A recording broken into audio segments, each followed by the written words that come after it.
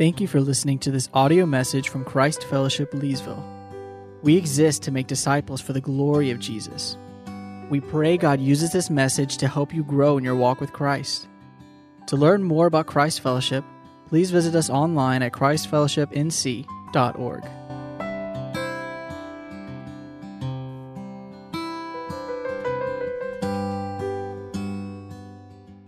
Well, if you would take your copy of God's Word and turn to Hebrews chapter 11.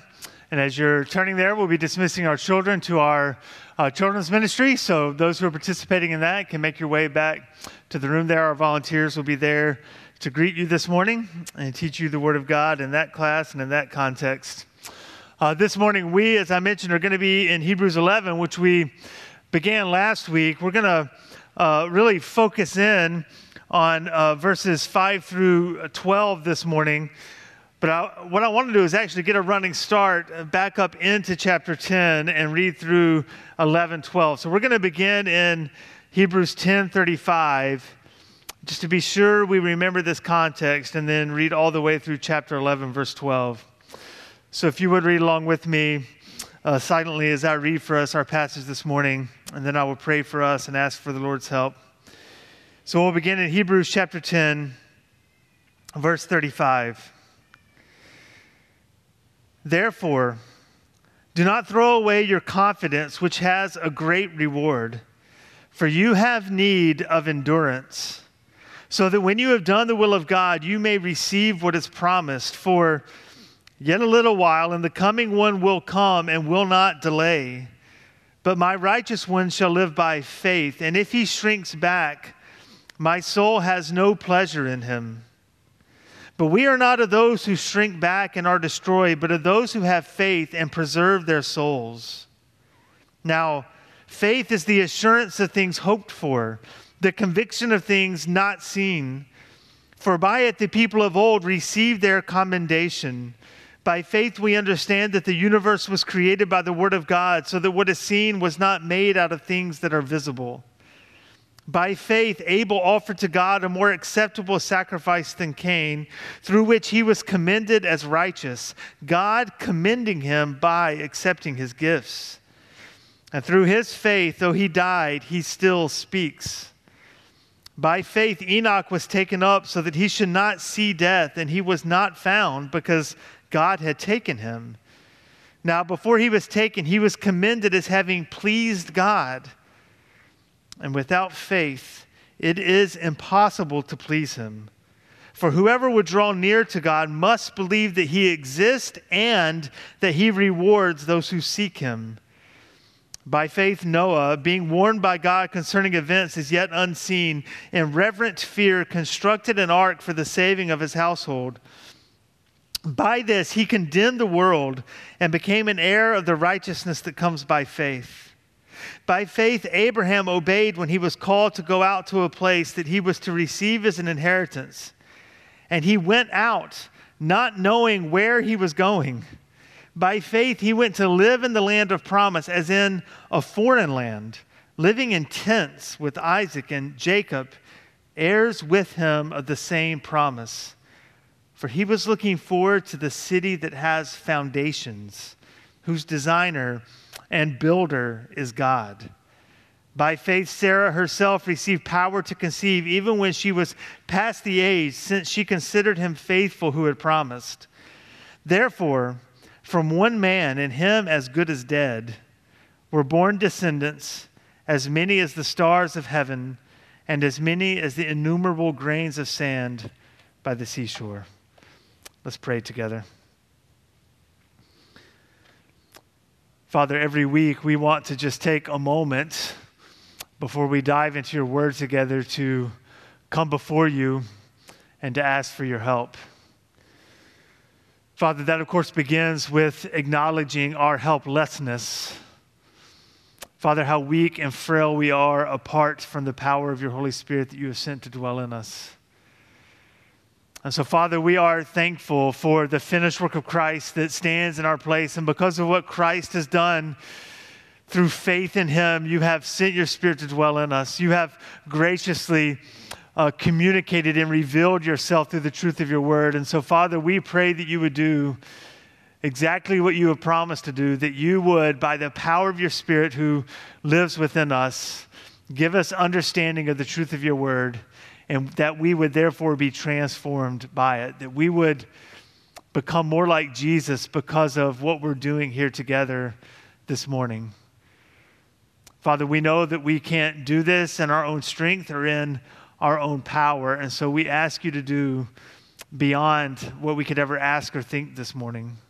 Father, I pray that you would guide my words. Father, I know that I say this every week, but every week I desperately need your help. I pray that you would allow me to speak only what is true of you and true of your word, that no one would be led astray, but that you would lead us into all truth for the good of your people and for the glory of your name. And so, Father, we ask that you would do great things among us this morning as you work in us to increase our faith and to fix our eyes on Jesus. And we pray all this in Jesus' name. Amen. Endurance, by definition, is difficult. The word endurance in the dictionary is defined this way: the fact or power of enduring an unpleasant or difficult process without giving way. Enduring a difficult process or situation without giving way. So I wanted to start in chapter 10 because I want to remind us that in chapter 10, verse 36, God says to us through the author of Hebrews that we have need of endurance. As believers, as those who trust in Jesus, we are going to go through unpleasant and difficult things throughout our lives. And the call to endure means that we don't give way, that we don't, as the author of Hebrews said in 10:35, that we don't throw away our confidence. Now, we've been reminded week after week of the context of Hebrews, that the author wrote this to first century Jewish Christians who were struggling, who were facing persecution, some of them even being thrown into prison. And he is saying to them, you're going to have to endure. Don't throw away your confidence. Make it through this. Don't go back. Don't give up on Jesus just because it's hard. Now, we may not, in our current culture and time, be facing those kind of external pressures of persecution from the government or threatened with imprisonment, but that does not mean that our walk with Christ is not difficult nonetheless. The call to endure is a call to you and I as well. I mean, just think about just normal everyday life. We face physical weariness, physical ailments, chronic diseases, loss of loved ones, challenges of marriage, challenges of singleness, challenges of parenting, challenges of wanting to be a parent but not yet being able to, challenges of job and workplace, challenges of wanting a job and not being able to get one. We face down the temptations of the world daily that flood toward us through social media and entertainment, unbelieving friends, co-workers, the internet, and on and on. Finances cause significant stress and tension in our lives. Your work causes stress. Your studies in school can seem overbearing at times. We face the pain of heartbreak and disappointment and betrayal and embarrassment. And I've only begun to scratch the surface of the challenges of this life. And as believers, we're not immune to any of these things.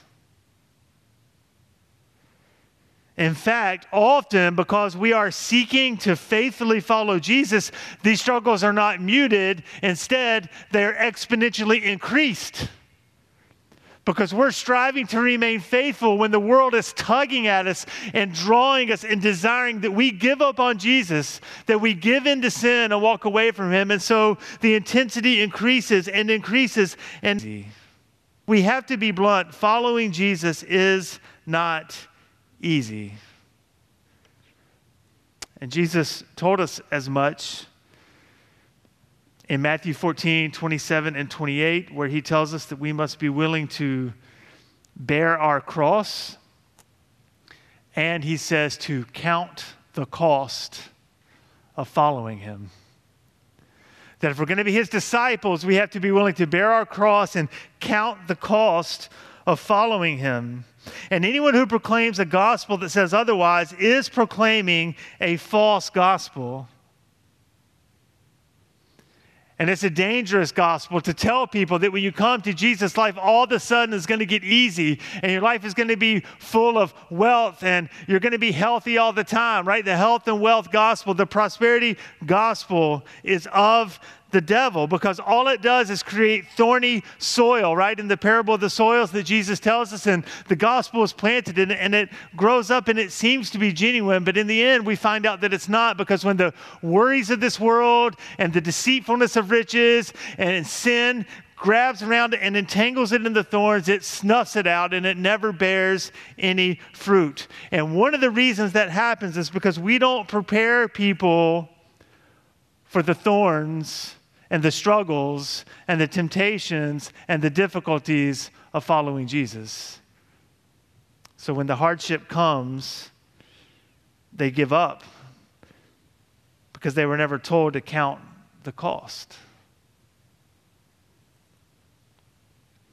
You know, I'll never forget in high school basketball, and when our assistant coaches in practice would get out these big pads and they would put it on their arms like a medieval shield, right? It was this big thing. And they would get under the basket and we were told we had to go in to try and do a layup, and they would just pound us with these big pads. I don't even know that they would be allowed to do that anymore today, but just pound us with these pads, like try to lay us out.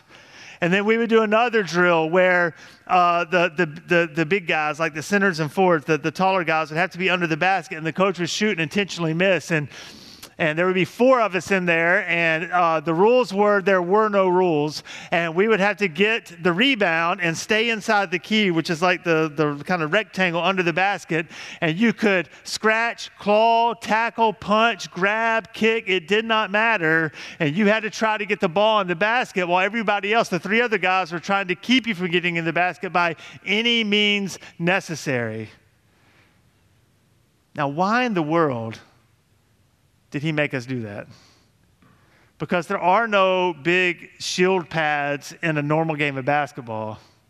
There is no tackling in a normal game of basketball, or at least there shouldn't be.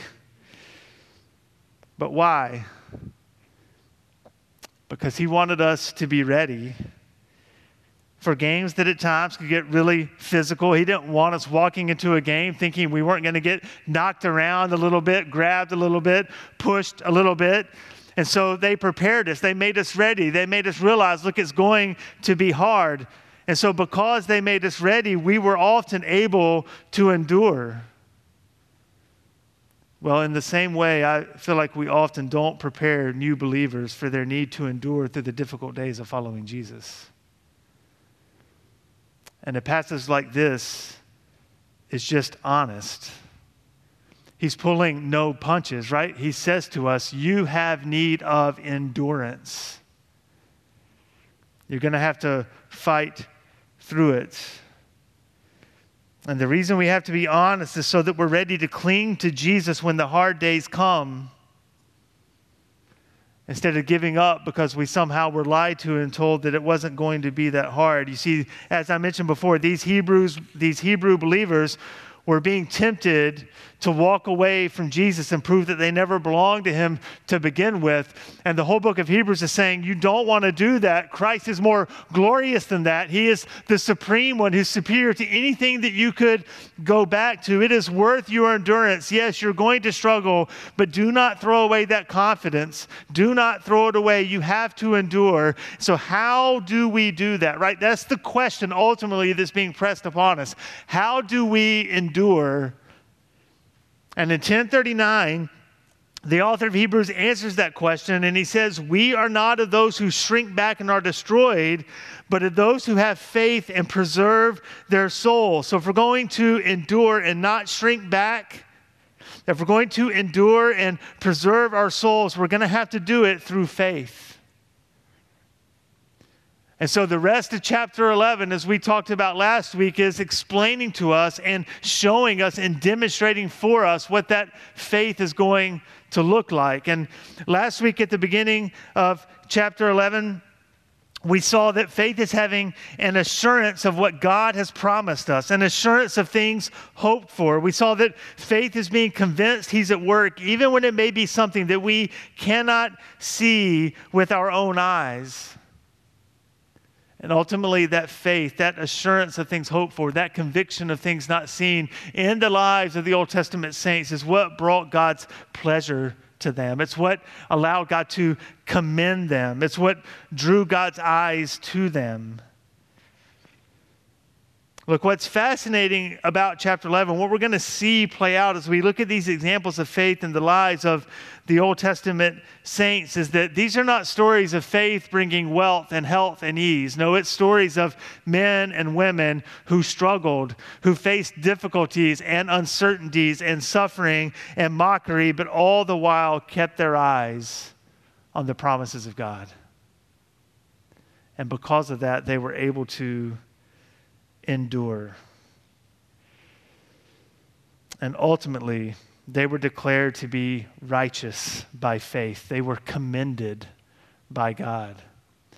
And so we're being called to walk in their shoes and to follow their example of faith that is laid out before us.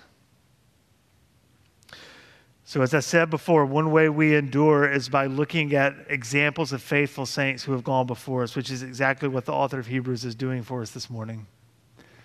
And so we're going to continue and look at the faith of 4 more people. We started into the faith of Enoch last week, but we're going to take a more robust, full view of that. So we're going to see the faith of Enoch, number 1. Number 2, the faith of Noah. And number 3, together, the faith of Abraham and Sarah. The faith of Enoch, the faith of Noah, and the faith of Abraham and Sarah. And their lives are going to be laid before us as an example to follow that we can learn from as we seek to endure in our walk with Christ. So number 1, let's look at the faith of Enoch. You see there in verse 5, to reference that again. By faith Enoch was taken up so that he should not see death, and he was not found because God had taken him. Now, as I mentioned, we briefly touched on this last week, but this deserves a deeper dive. We were short on time at the end last week, so I just want to return to this. Some of it will repeat, but we'll go a little further into it. Now, Enoch is only briefly mentioned in Genesis 5, verses 21 through 24. It's in the midst of the genealogy that takes us from Adam to Noah. And there Enoch appears in the middle of that in Genesis 5, 21 to 24. And this is what it says about Enoch. When Enoch had lived 65 years, he fathered Methuselah. Enoch walked with God after he fathered Methuselah 300 years and had other sons and daughters. Thus, all the days of Enoch were 365 years. Enoch walked with God, and he was not, for God took him. Now, if you read that on his own, you would just think, okay, Enoch walked with God, he was faithful, and he was not, for God took him. And we might assume, well, that means Enoch died. But if you read the genealogy, right, remember, this is in the middle of other generations. Every other generation ends with these 3 words, and he died. Right? At least no guesswork, no misunderstanding. Those dudes died. It does not say that about Enoch. It does not say that Enoch died. So it stands out. It is unique what it says about Enoch. And it says that he walked with God and he was not, for God took him. Now that's the extent of what we know about Enoch right there in one verse, other than who he fathered and how long he lived after he fathered him. Now, perhaps Elijah being taken up is an example, a helpful parallel that we do know more details about. When Elijah was taken up like a chariot of fire, Elijah's servant, kind of assistant really, watched it happen. A chariot of fire came in and swept Elijah away. He didn't die, and he was taken up into heaven. And then when Elisha returns, Elisha's servant says, we should go looking for Elijah. And Elisha's kind of like, I don't think you're going to find him.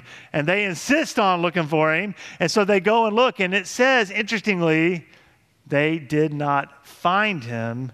And that's exactly what it says about Enoch here. He was not, for God took him. And then what does the author of Hebrews say about it in verse 5?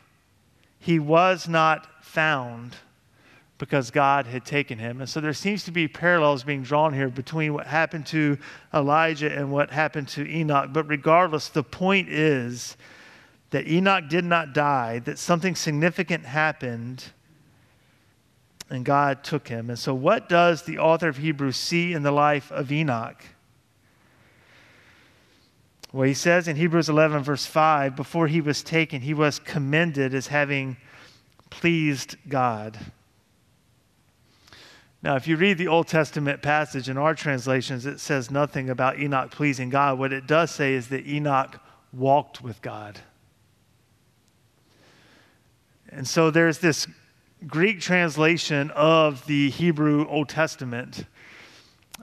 And when they looked at that passage, Enoch walked with God, they translated it as Enoch pleased God. Because that's what it means, ultimately. And so the author of Hebrews is looking at that Greek translation, and he is seeing that Enoch pleased God. And then he draws these connections that we talked about last week, that if Enoch pleased God, that means he had to have faith in God, because you cannot please God if you don't believe in him. That's what he's saying in chapter 11, verse 6. He says, look, without faith, it is impossible to please him. You cannot please God apart from faith, because those who would draw near to God must believe that he exists. So Paul's there. That one's pretty obvious, right? If you're going to believe in something, you believe that he exists. So that's basic. But the second one is perhaps a little bit surprising, that those who would draw near to God must believe that he exists and that he rewards those who seek him. So what does it look like to have faith that endures? What does faith that endures look like? Well, we must believe that God exists. But the second statement is that we must believe that God is a rewarder of those who seek him. In other words, if you and I are going to endure through hardship and difficulties with our faith in place and our eyes fixed on Christ, then what we must do is cultivate a faith that believes in God as a kind, benevolent, patient, rewarding Father. It's that kind of faith that helps us endure. There is a clear connection between enduring and trusting that God rewards those who draw near to him. In other words, one of the ways we endure and are compelled to draw near is by remembering that when his children ask him for good things, when we ask for something like a fish, he's not going to give us a serpent. Right? That's what Jesus says to us in Luke chapter 11, verses 11 through 13. What father among you, if his son asks for a fish, will instead of a fish give him a serpent? Or if he asks for an egg, will give him a scorpion? If you then, who are evil, know how to give good gifts to your children, how much more will the Heavenly Father give the Holy Spirit to those who ask him? God is not cruel or capricious. He is not spiteful toward his children. No, it says he rewards all who turn to him and seek him. And I just want to pause here and really just meditate over this for a few moments because there is a really astonishing, mind-bending, overwhelming reality to this that exponentially even increases how we should understand God's love and patience and reward toward us. So look there again at the last phrase of verse 6. He rewards those who seek him. But there's a significant obstacle to experiencing those rewards. And that is that Romans chapter 3, verses 10 and 11 tell us that no one seeks God. Romans 3, 10 and 11 says, as it is written, none is righteous, no, not one. No one understands, no one seeks God. And yet, here Hebrews 11 says that he rewards those who seek him. Well, we have a bit of an issue, don't we? No one seeks him, and yet he rewards those who seek him. So what's going to get us to the reward? Well, Hebrews chapter 2, verses 1 through 3 goes on to tell us that we are dead in our trespasses, that we are by nature children of wrath, right? Just pile all this on. No one seeks God. You're dead in your trespasses. You're a child of wrath. So how do we get to the reward? Well, Ephesians chapter 2, verse 4 goes on to say, but God, being rich in mercy, because of the great love with which he loved us, even when we were dead in our trespasses, made us alive together with Christ. By grace you have been saved, and raised us up with him, and seated us with him in the heavenly places in Christ Jesus. Now listen to this, verse 7 of Ephesians 2. So that in the coming ages he might show you the immeasurable riches of his grace and kindness toward us in Christ Jesus.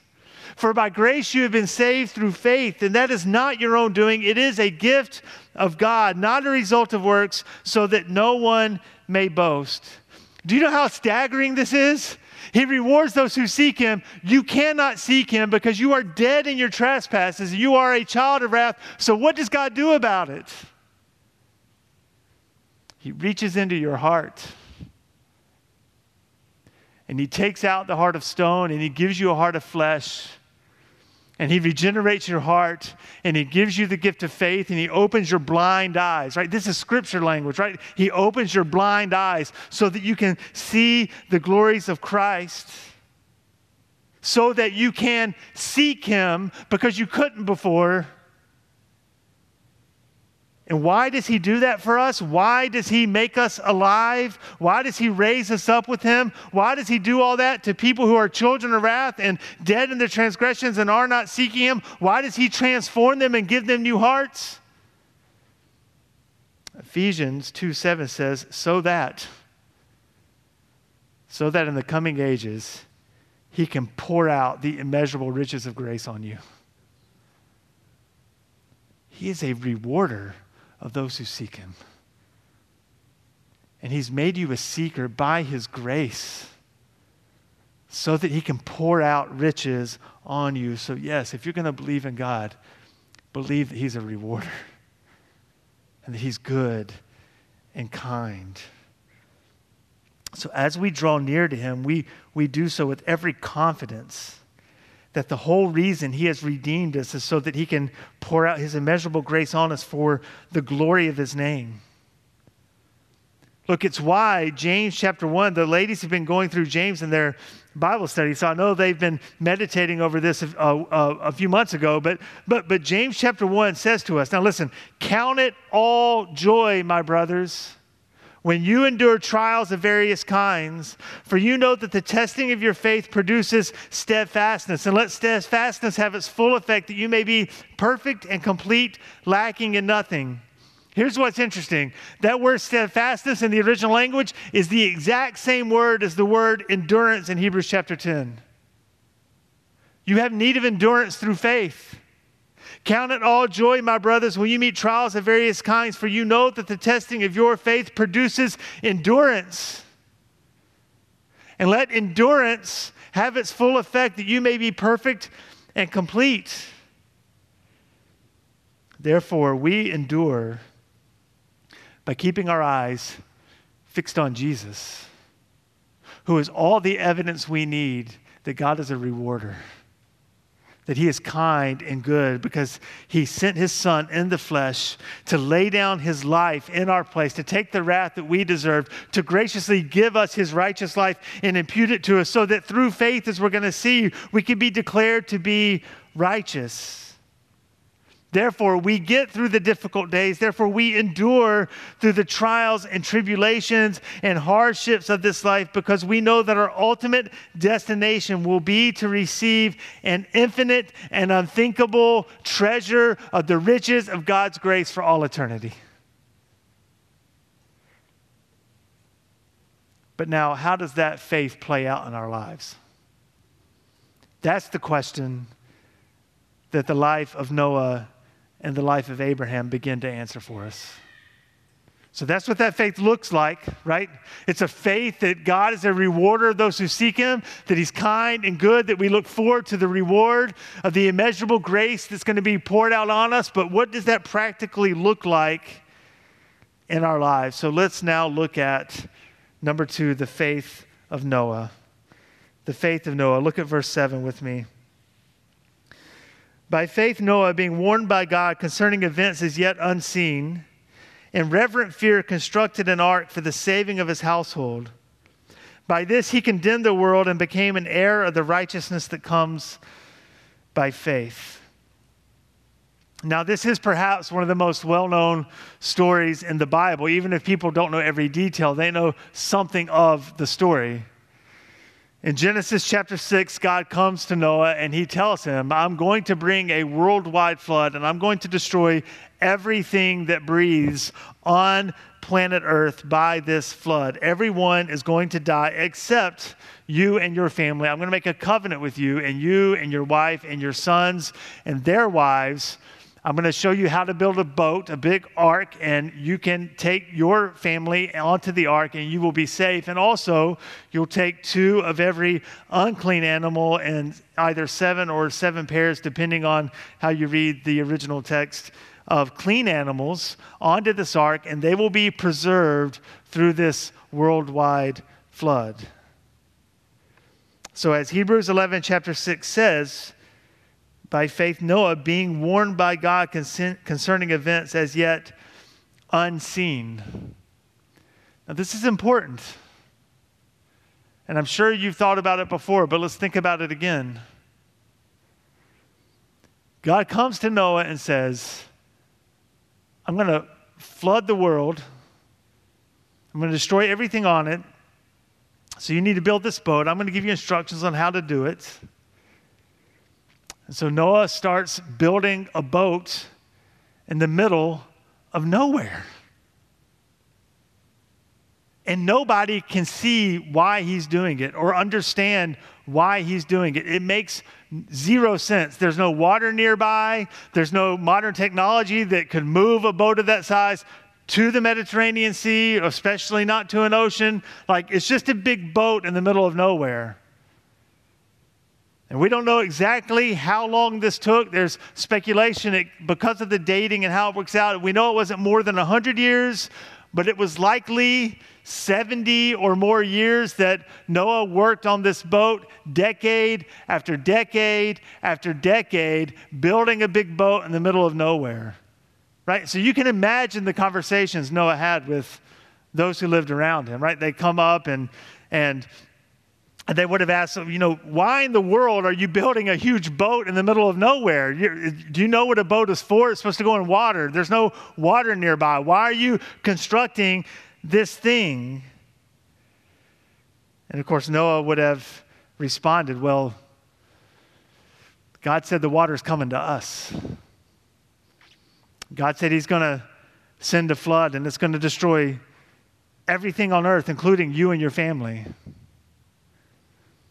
So as you can imagine, Noah probably didn't have a lot of friends over those 70 or so years, right?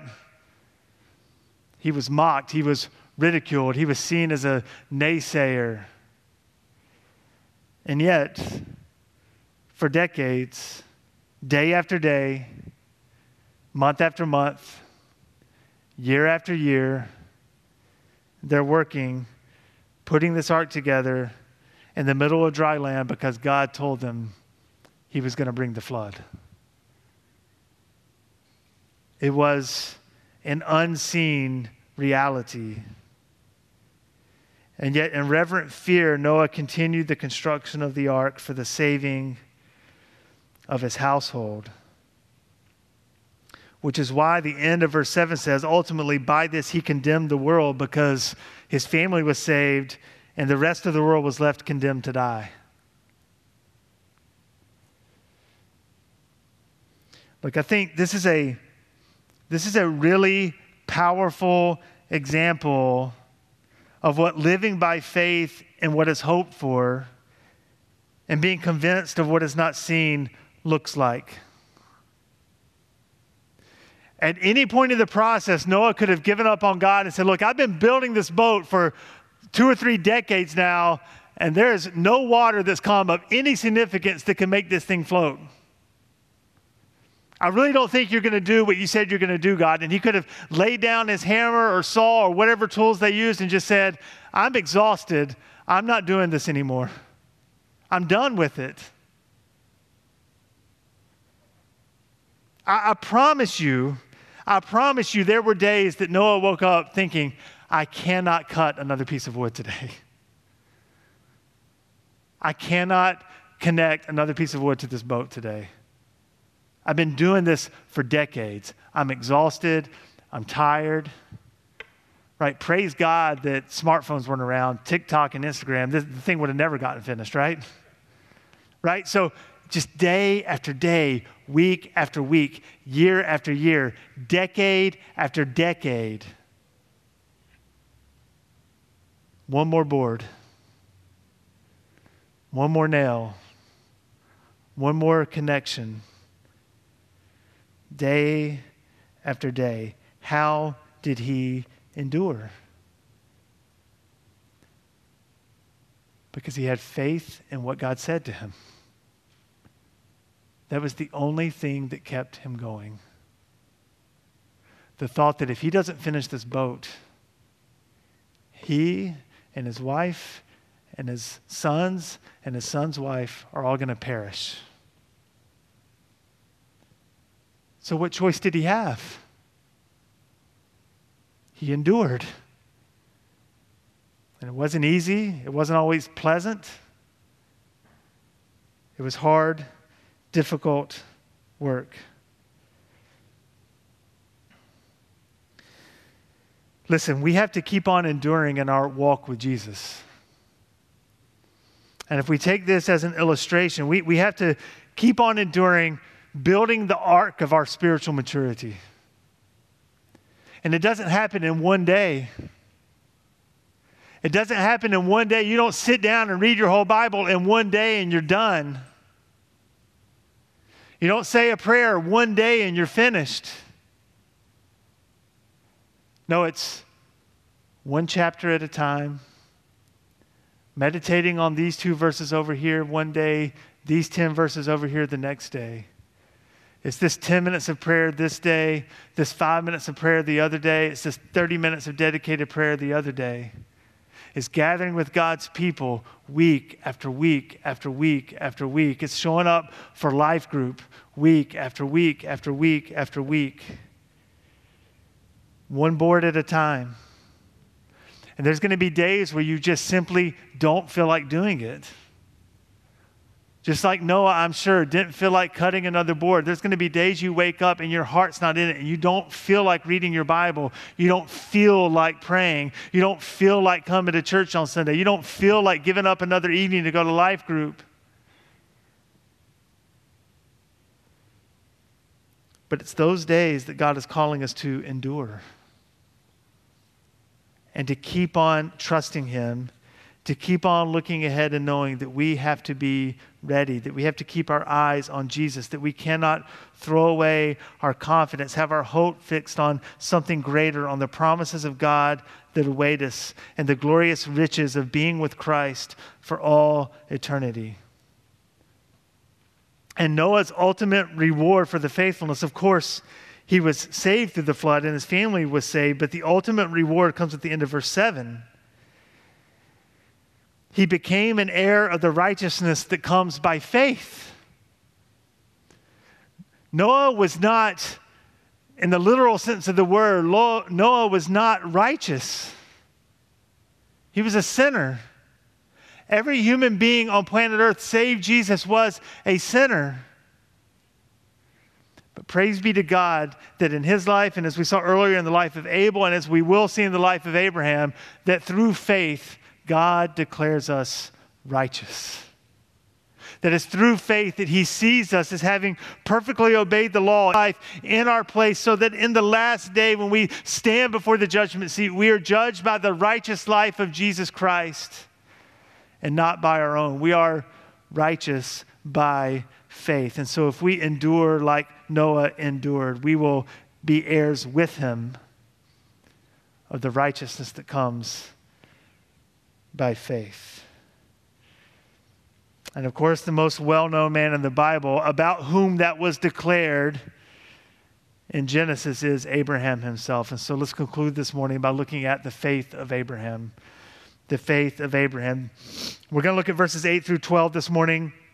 But chapter 11, as you'll see next week, continues on giving us more and more about Abraham's life and his faith. But we're just going to look at this short section in verses 8 through 12. Verse 8, by faith Abraham obeyed when he was called to go out to a place that he was to receive as an inheritance. And he went out not knowing where he was going. Now, we find this account at the end of Genesis 11, really into Genesis chapter 12. God comes to Abraham and he tells him, I want you to leave your land, your country, and I want you to go somewhere else. But Abraham doesn't know where he's going. Just listen to all the words of uncertainty that are a part of this story in Hebrews chapter 11 as the author of Hebrews recounts this for us. First, he says, I want you to go to a place, right? That's what verse 8 says. Just a place that you're going to receive as an inheritance. And he went out not knowing where he was going. He just said, I want you to go somewhere and I'm going to give you the place you go. And he didn't tell him where he was going. It's as if God said to Abraham, I just need you to go over yonder and it's going to all be yours. And so he went, not knowing where he was going. And then it's not until he finally actually arrives in Canaan, when he actually finally gets there, that Genesis says, God then says to him, to your offspring, I'm going to give this land to you. It wasn't until he got there that he knew what land God was talking about. And then look at Hebrews 11:9.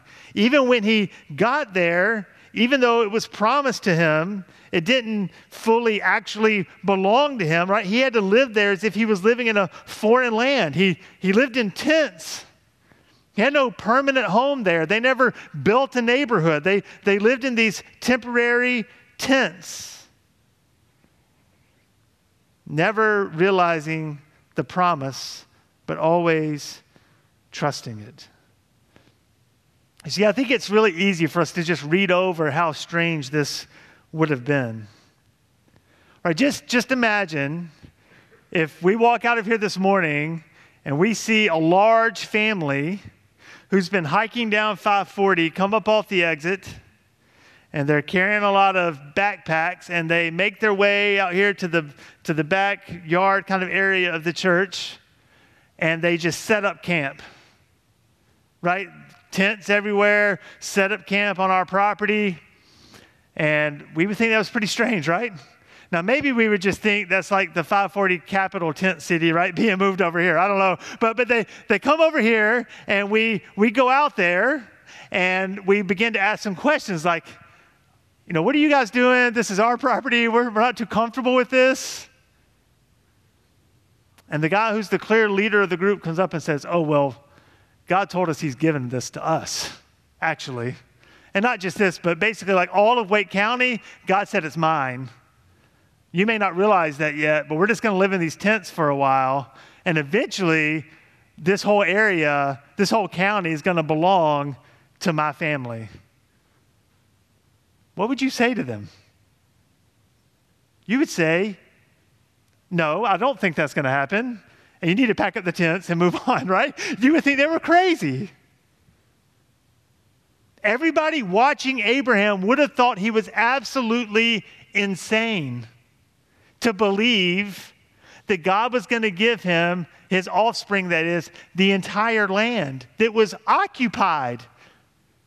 People lived there. And yet, what did Abraham do?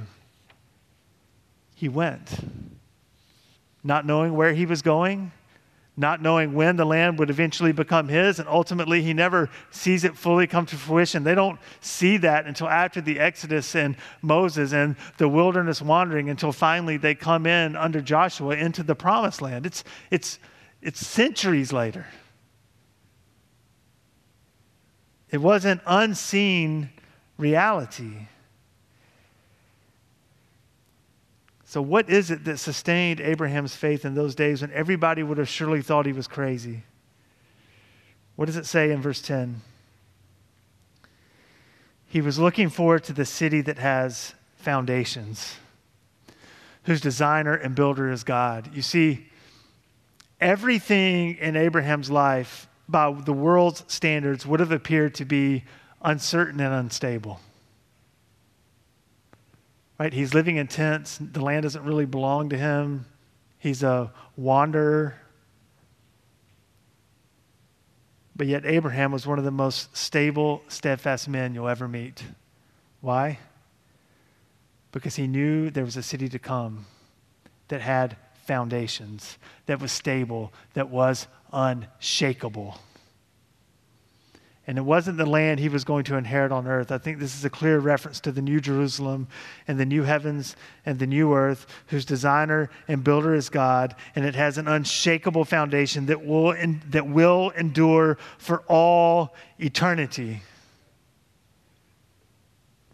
I'll never forget one of our first homes right out of seminary. We moved to Clewiston, Florida, deep South Florida, like marshland, squishy land, and we lived in a house that the church owned, and the men in the church loved telling us the story of how that house was built.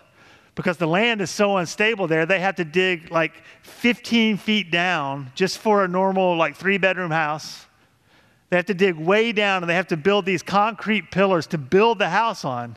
So there came a point where we had a lot of rain, and you could actually like see under the foundation of our house. And that's a little concerning, right? There's no ground under the house. And they're like, oh, don't worry about it. That thing's on concrete pillars. It's not going anywhere. So, okay, well, I believe you, I guess, and I won't worry about it, right? So, but it had foundations, right? It was stable. It wasn't going to move, even though the ground under it was eroding away. This city that Abraham was waiting for had an unshakable foundation, and that gave him an unshakable faith, even when everything around him appeared to be uncertain and unstable. The God he believed in was sure and steadfast. So what sustained Abraham and helped him endure, knowing that one day there would be a glorious, unthinkably beautiful city where he would dwell with God for all eternity. Look, the reality is 1 Peter chapter 2:11 tells all of us we're all strangers and exiles. It's not just Abraham. We're all strangers and exiles in this world. until Christ returns and gathers his own, and we have the new heavens and the new earth, and our glorified body, glorified resurrected bodies dwelling with him forever. Until that day, we are, those living on this planet, are strangers and exiles looking for the stable city that has foundations who are made by God.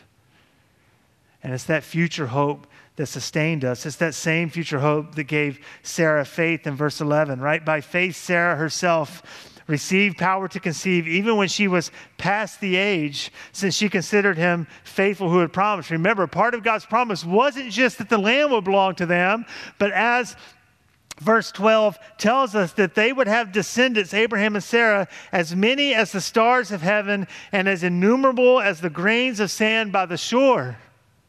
And Abraham and Sarah are looking at each other like, how are we going to have this many descendants when we don't even have one? And Sarah's past the childbearing age. It seems impossible. And Abraham's so old, this cracks me up. Abraham's so old, the Bible says he's as good as a dead man, right?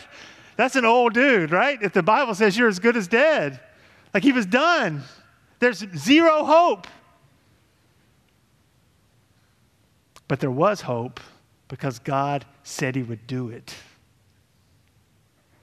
And because God said he would do it, the circumstances do not matter.